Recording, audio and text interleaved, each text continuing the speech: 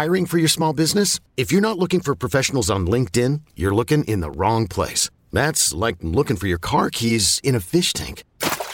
LinkedIn helps you hire professionals you can't find anywhere else, even those who aren't actively searching for a new job but might be open to the perfect role. In a given month, over 70% of LinkedIn users don't even visit other leading job sites. So start looking in the right place. With LinkedIn, you can hire professionals like a professional. Post your free job on linkedin.com/recommend today. I'm Sandra, and I'm just the professional your small business was looking for. But you didn't hire me because you didn't use LinkedIn Jobs. LinkedIn has professionals you can't find anywhere else, including those who aren't actively looking for a new job, but might be open to the perfect role, like me.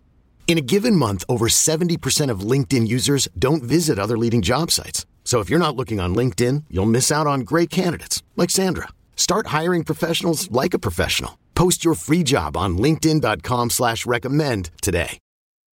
Hey folks, this is Kevin. Just a few words before we start. The next Risk Live show in Los Angeles is on January 26th, and we have author Andy Berman, the man who wrote the amazing memoir Electro Boy. Also on January 26th, Risk is in New York City. We have Judy Gold and Julie Klausner. So get on out and see us. Also in New York, my next one-day storytelling workshop at the Story Studio is Sunday, December 18th. My next 9-week storytelling workshop starts January 15th. And I also do one-on-one storytelling coaching in person or online over Skype.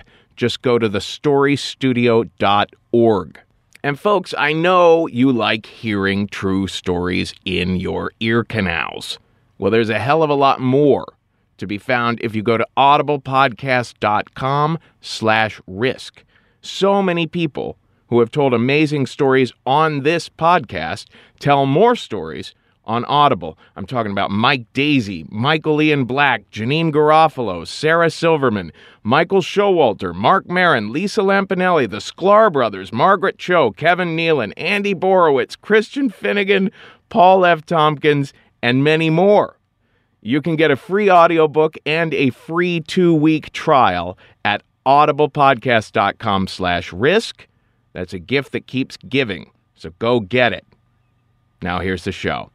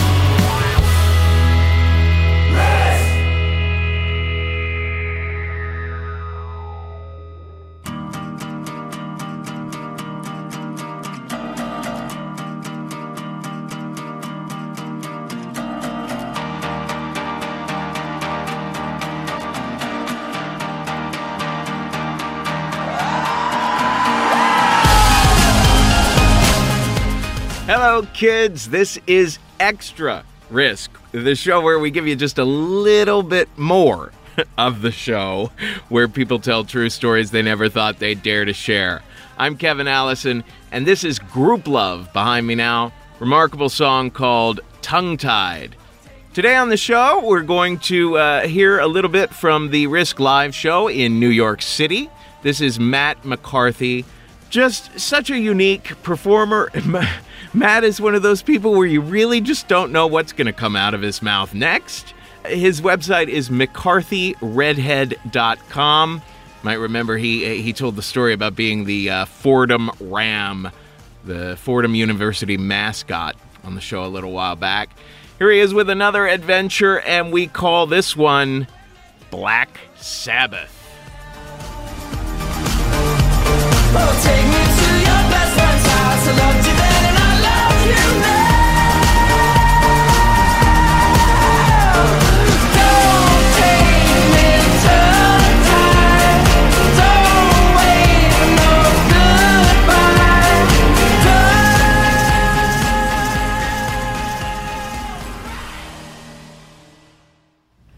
I love my brother. My brother's my hero. He is 9 years older than me. The reason I chose the story about my brother is, in addition to it being uncanny, I cannot hear the word uncanny without thinking of the Uncanny X-Men. And I love comic books because my brother loved comic books. I love pro wrestling because my brother loved pro wrestling. All the bands I like because my brother liked them. I'm an unoriginal fuck. So, Easter weekend, 1994, freshman year in high school. My parents had a house out on Nantucket, and they wanted me to go with them on Thursday after school, drive down to the ferry, go to Nantucket with them for the long weekend. I did not want to do this. Didn't want to spend any more time with my parents than I had to. Also, there was a dance on Good Friday that I had to go to because there was a girl I was in love with. And not really in love with, but as much as a 14-year-old can be in love with anything. And this was a big to-do. No, you got to come with us. We're not going to leave you home alone in the house all weekend. You don't have school on Friday. You don't have school on Monday. You're going to come with us. I'm like, no, you know what? Like, my friends are going to be meeting up on Friday during the day, and then we're going to go to the dance on Friday night. And I should mention that it wasn't a Good Friday dance. It was just an Easter dance, because that would be weird if there was a dance to celebrate the execution of our Lord and Savior, Jesus Christ.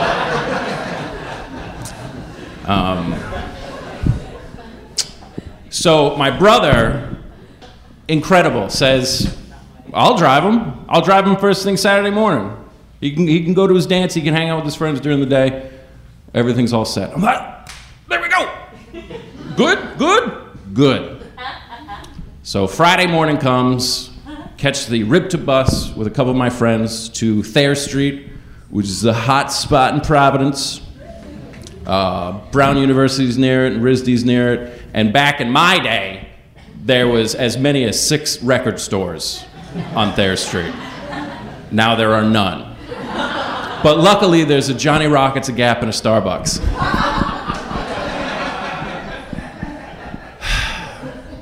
And this is significant because it was the very beginning of April. It might have even been April 1st. And The Downward Spiral by Nine Inch Nails had just come out. And I bought it on CD. You remember CDs? And it was unbelievable. Went home. We had a great time hanging out on Thayer Street. Put on the CD, listening to it, like, wow, this is the most unbelievable record I've ever heard in my life. Cut to the dance. There's the girl. And she was something. She had like these braids around her hair like this. And then the braids were like dyed with some like cheap hairspray that made like hair turn a different color. And this was 1994. That was radical. And she wanted nothing to do with me. She didn't want to dance with me. She didn't want to talk to me. She didn't want to look at me. So I had a horrible, horrible time. Go back to my parents' house. The house is empty. I put The Downward Spiral by Nine Inch Nails on again, and it made a lot of sense.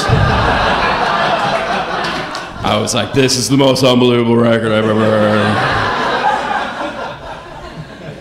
Then I go to bed, and I proceed to dream. And in my dream, and I'm a very lucid dreamer. Not that, probably that's the wrong word. I think that means that you can control your dreams. My dreams are just very vivid. And lots of times when I wake up, I'm still kind of half dreaming, and I've had a lot of ridiculous conversations with people who were in my room while I'm asleep for some reason. And my dream, I'm dreaming I'm like at a Rolling Stones concert or something, and they're playing Sympathy for the Devil, but they're only playing the one part where they're just going, woo-hoo, woo-hoo. which will make you go fucking insane.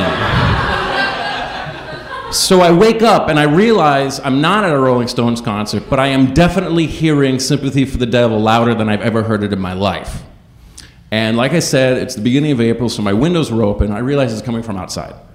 So I'm like, well, I can't just lay here and wonder what's happening. So I poke my head out the window. And then Sympathy for the Devil gets even louder as the sliding door to our family room opens, and my brother and his friend John come stumbling out of the house with lit cigarettes, which blew my fucking brains. I was like, oh my God, my brother smokes? And then they're proceeding to throw the lit cigarettes into the bird bath, because that's conspicuous. Or inconspicuous. Fuck you, I don't know words. And so I'm like, I gotta find out what's going on. I gotta find out why music is blasting, why cigarettes are being smoked, and why my brother is up. So I go downstairs, and as soon as I open the door to the kitchen, my brother goes, yeah! We're partying so hard, we woke up a teenager!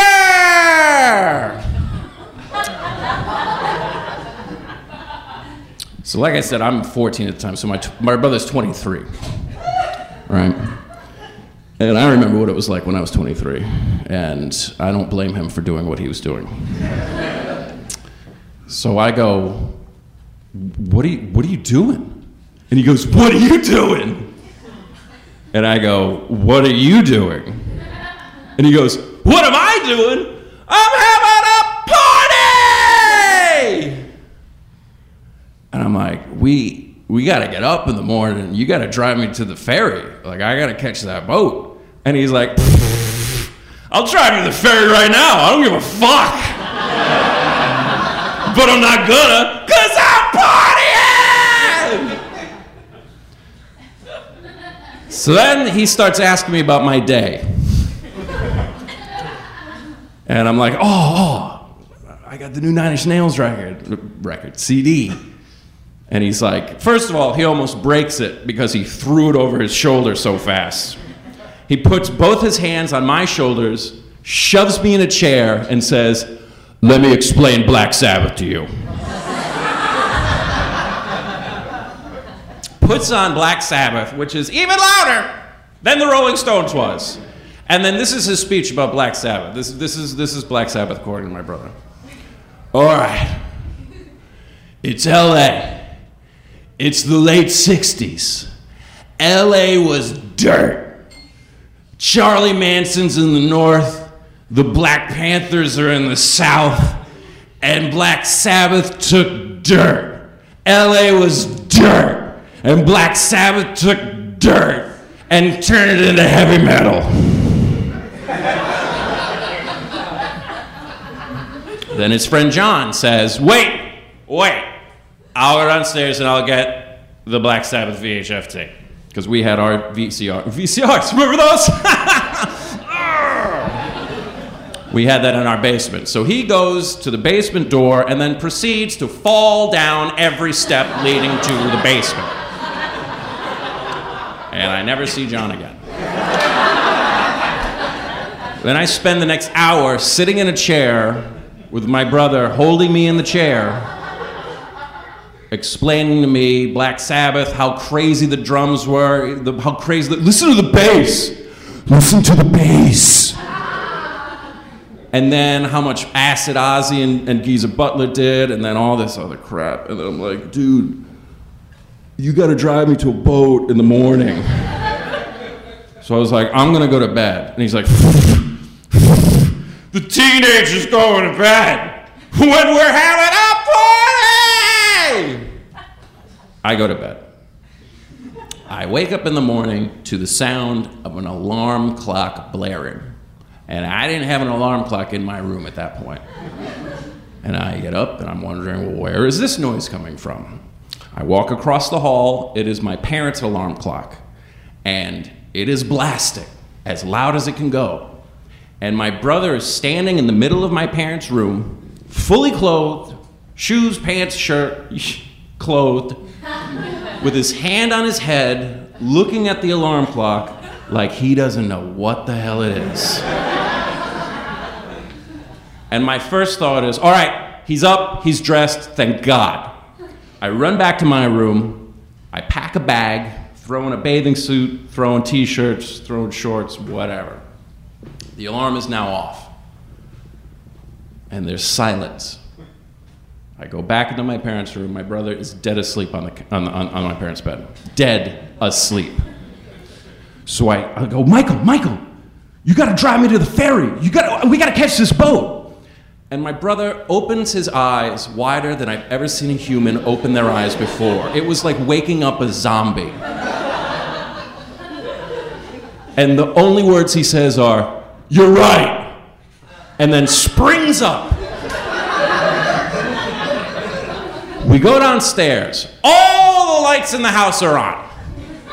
I'm thinking, this is a good sign. Then I see that the basement light is still on. Then I see that John is still laying on the stairs asleep.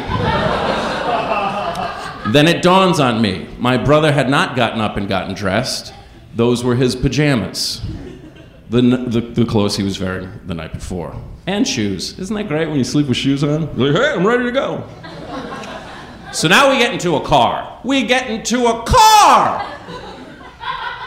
And like I said, I'm 14. I can't drive. My brother can drive. But can he drive? We proceed to go to the highway. There's a cassette in the tape deck. Remember those? It is hanging halfway out. We hit a pothole. The cassette falls out of the tape deck on my side of the car between my feet. And my brother decides, well, I gotta go down and get that. And is completely underneath the dashboard. And in the matter of seconds, which lasted days in my head, I am watching the car slowly veer to the grassy embankment that is separating the two lanes of traffic.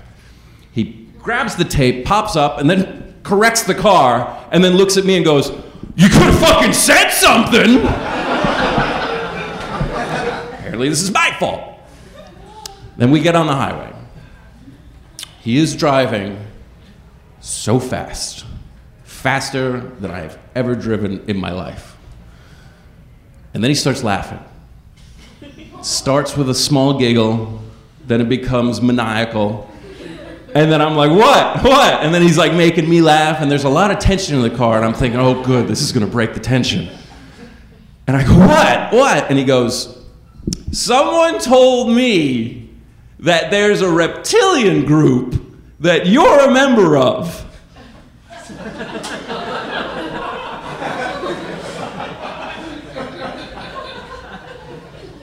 What? Yeah, someone told me that there's a reptilian group that you're a member of. And I go, what does that mean? What is a reptilian group? And he goes, yeah, man, that's where music's headed, reptilians. That's where people are going.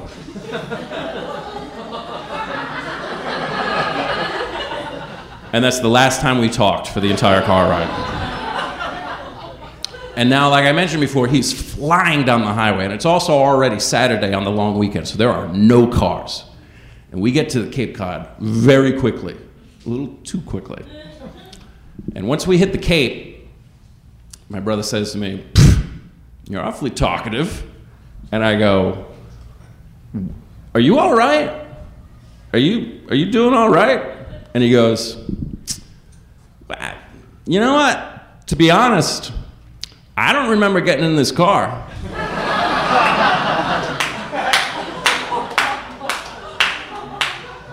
What? Yeah, I just kind of realized we were in a car and I was driving it. And then I asked him what the reptilian thing was, and he's like, "What?" And I'm like, "Yeah, you said that there was a reptilian group that I was a member of, and that's where music and people were headed." And he's like, "What the fuck does that mean?" So now we've got a lot of time to kill, and we're driving around the Cape, and he's like, "I'll show you the sights." And at the time, my brother was working for one of the Kennedys in Rhode Island, and he's like, "You know what? we're right near the Kennedy complex. So we drive up, and it's just fence, gate. And we get to the gate, and he's like, wow, that's really weird. Usually there's an armed guard standing here. Oh, well, and then drives onto the Kennedy compound. So now we were driving around the Kennedy compound, this gigantic chunk of land that the Kennedys own.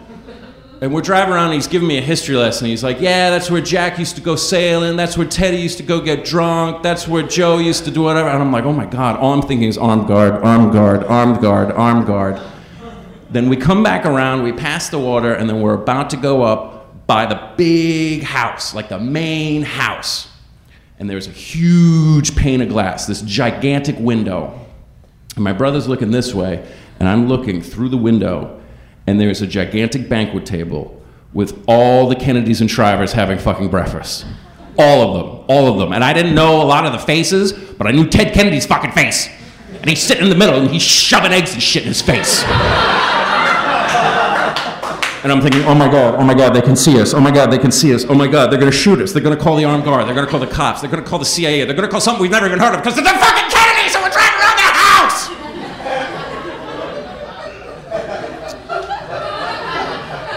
So I go, Michael, the Kennedys are eating breakfast. And he's like, that's a good idea. We should get some breakfast. Woo!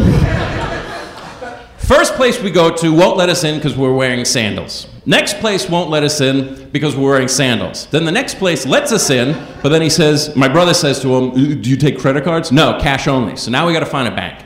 So now my brother goes to a bank, drives in the wrong way, goes up to the window the wrong way. The woman's like, sir, you're facing the wrong way. And he's like, I just need some cash. It's a good attitude to have at a bank. We get the cash. We go back to the restaurant. We go in. We eat. We didn't even eat yet. As soon as we ordered the food, I look at my watch because I'm the 14-year-old and I'm the responsible one. And I go, oh my God, I only have a few minutes to catch the boat. We have wasted all the time we had. So now I am shoving suddenly I turn into Ted Kennedy. I'm shoving eggs and fucking shit in my face. My brother's pounding coffee like some sort of a coffee pounder. We get into the car. We are flying to get to the ferry. We go to the first gate we see. Guy's like, you can't drive in here, it's an exit. And he's like, I'm trying to drop this kid off. And he's like, then you better drop him off. So I'm like, Michael, I love you. You are my hero. I jump out. I run. They have already pulled up the little walkway to get to the ferry. So now I am walking on where the cars are driving in. And then the guy's like, you better hurry up. So I get on the boat, and now the boat is packed. There are no seats. I find one seat, and I'm sitting next to two small children and an old man, I assume was grandpa or whatever, who has a tracheotomy, and he's got like the microphone right next to his thing. And I believe the word, see, I know some words. I believe the word is perseveration. When little kids think something is funny and then they just want you to keep doing that thing over and over again. So for the entire 2.5 hours of the boat ride, I got to listen to the two kids spell words, whether they were correct or incorrect, and then laugh hysterically when the old guy goes, that is correct, because they thought he sounded like a speaking spout. And he did, and he really did. So, finally get off the boat, get to my parents, they're like, okay, let's go around town, and then tell you what, you had to get up early today, we're not gonna make you get up early tomorrow, we'll go to 5 o'clock Mass tonight. So then we go to 5 o'clock Mass, and here's the punchline of the story.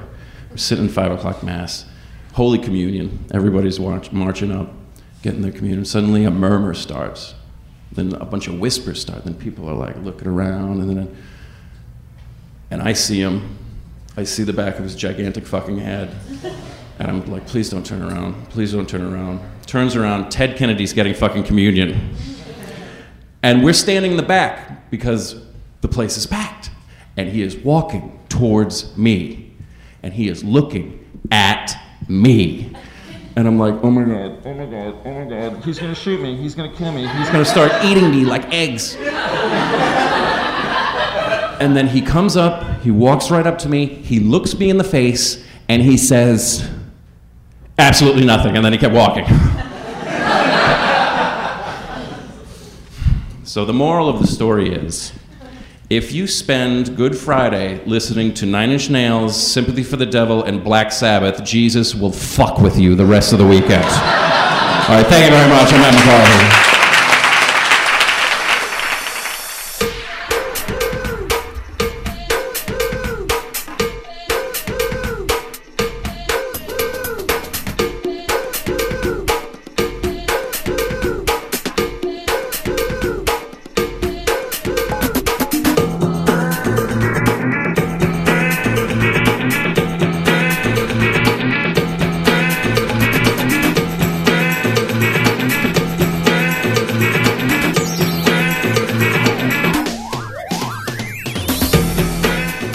That's all for this go-round, folks.